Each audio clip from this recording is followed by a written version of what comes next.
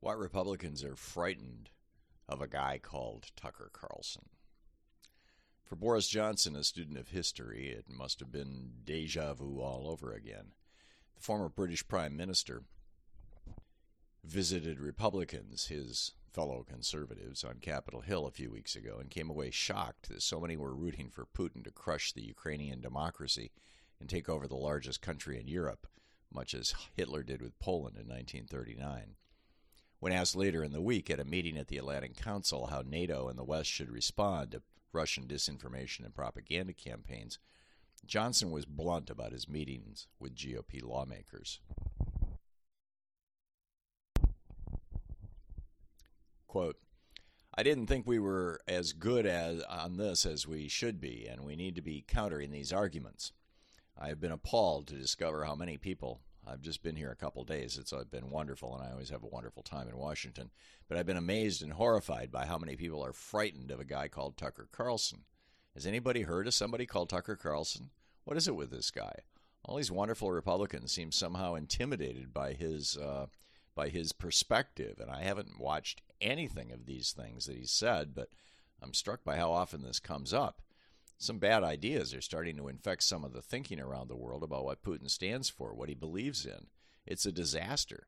He stands for a war of aggression, systematic murder, rape, and destruction. That's what he stands for, end quote. As Johnson knew, however, the Republican flirtation with fascism and obeisance to famous right-wing media figures has deep roots. It nearly destroyed the United Kingdom when his predecessor, Winston Churchill, was prime minister. Just 4 months before Germany began bombing England, Republican Charles Lindbergh, a man in his day as famous as Donald Trump, addressed the nation, arguing that we should stay out of Hitler's way. Quote, this brings us to an issue which must be sooner or later faced. We are in danger of war today not because European people have attempted to interfere with the internal affairs of America, but because American people have attempted to interfere with the internal affairs of Europe. Our danger in America is an internal danger. We need not fear a foreign invasion unless American peoples bring it on through their own quarreling and meddling with affairs abroad. Our eyes should not search beyond the horizon for problems which lie at our feet, end quote. Lindbergh, that generation's Tucker Carlson, looked forward to a time after Hitler had defeated Europe, as it then surely looked like he would, and America could establish a good relationship with the dictator. Perhaps we could even reshape America's government in the National Socialist image. Quote, regardless of which side wins this war, he said, there is no reason aside from our own actions to prevent a continuation of peaceful relationships between America and the countries of Europe. If we desire peace, we need only stop asking for war. No one wishes to attack us, and no one is in a position to do so, end quote. From there, he identified the people he thought were agitating for America to become involved in World War II, calling out Jewish businessmen, bankers, and Hollywood producers. Quote, the only reason we are in danger of becoming involved in this war is because there are powerful elements in America who desire us to take part. They represent a small minority of the American people, but they control much of the machinery of influence and propaganda. They seize every opportunity to push us closer to the edge, end quote. Lindbergh's Nazi connections went way back. In 1938, Hermann Goering awarded him the Service Cross of the German Eagle.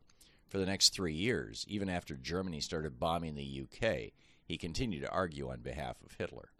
He then, like Tucker today, went on an extended anti-Semitic rant about that generation's version of Carlson's Great Replacement theory. In a 1941 speech in Des Moines, Iowa, Lindbergh again argued that Jews in America were pushing for us to waste our money and blood fighting the Nazi war machine, which would destroy our economy. Quote, history shows that it cannot survive war and devastations. A few far-sighted Jewish people realize this and stand opposed to intervention, but the majority still do not. Their greatest danger to this country lies in their large ownership and influence in our motion pictures, our press, our radio, and our government, end quote. He even put together an organization to prevent America from stopping Hitler. As he said just 2 months before Pearl Harbor was bombed, quote, I have been forced to the conclusion that we cannot win this war for England regardless of how much assistance we send. That is why the America First Committee has been formed, end quote. Lindbergh wasn't alone in his America First support of a fascist attack on Europe. So many Republican politicians had taken to the floor of the U.S. House and Senate to praise Adolf Hitler and his new German fascism that the nation's then best-selling author, Rex Stout, compiled their speeches into a book titled The Illustrious Dunderheads. My father, who joined the Army out of high school to fight the Nazis, gave me a first edition of the book for my birthday 50 years ago that I still treasure and occasionally reread parts of on the air. Just like today's Republicans are afraid of Tucker Carlson, that era's Republicans were afraid of Charles Lindbergh. From Hitler's first attacks on Austria to his invasion of Poland and his bombing of London, Republicans supported his actions. Their voices weren't silenced until Germany declared war on us the week that Japan bombed us at Pearl Harbor in December of 1941. Much like Tucker Carlson is forcing Republican candidates for president to take Putin's side of the Ukraine conflict, the most recent to fall being Ron DeSantis, Republican presidential hopefuls fell into line with Lindbergh back in the day. In the election of 1940, for example, as Doris Kearns Goodwin wrote in her brilliant History of the Time, No Ordinary Time, Franklin and Eleanor Roosevelt, the home front in World War II, the Republican nominee for president rolled over for Lindbergh. Quote, everything Eleanor heard on her cross-country trip convinced her that the Wendell Willkie campaign was gaining momentum. In late September, the Republican challenger had shifted his strategy, adopting a more strident tone.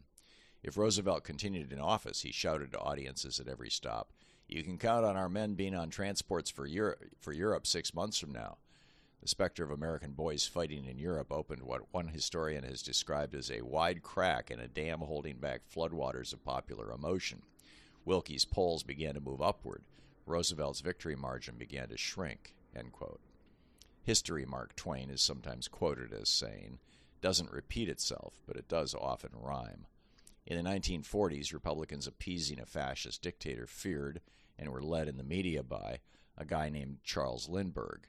Today's GOP follows and fears a guy named Tucker Carlson. In the 1940s, two fascist nations, Imperial Japan and fascist and Nazi Germany, aligned themselves to seize and conquer the assets of nation after nation. Had the world stopped them when Japan invaded China and Hitler marched into Poland, millions would have been spared the horrors of World War II and the Holocaust. Having learned that lesson, the nations of Europe and other democracies across the planet have united to help Ukraine resist Putin and resist Putin's Hitler invades Poland-like campaign of terror and territorial seizure. If they're successful, we may avert World War III. But what if we fail to learn the lessons of World War II about appeasing land-grabbing dictators and following demagogues like Lindbergh and Carlson? If a handful of Putin-loving Republicans can kill our support for democracy, and Putin succeeds in taking Ukraine, his senior officers and former President Medvedev, now deputy chairman of Russia's Security Council, and former Russian Prime Minister Mikhail Kazhnev, have already told us that Poland and the Baltic states are next. Immediately thereafter, China will almost certainly cement its alliance with Russia, Iran, and Saudi Arabia, and then try to take Taiwan. At that point, all bets are off.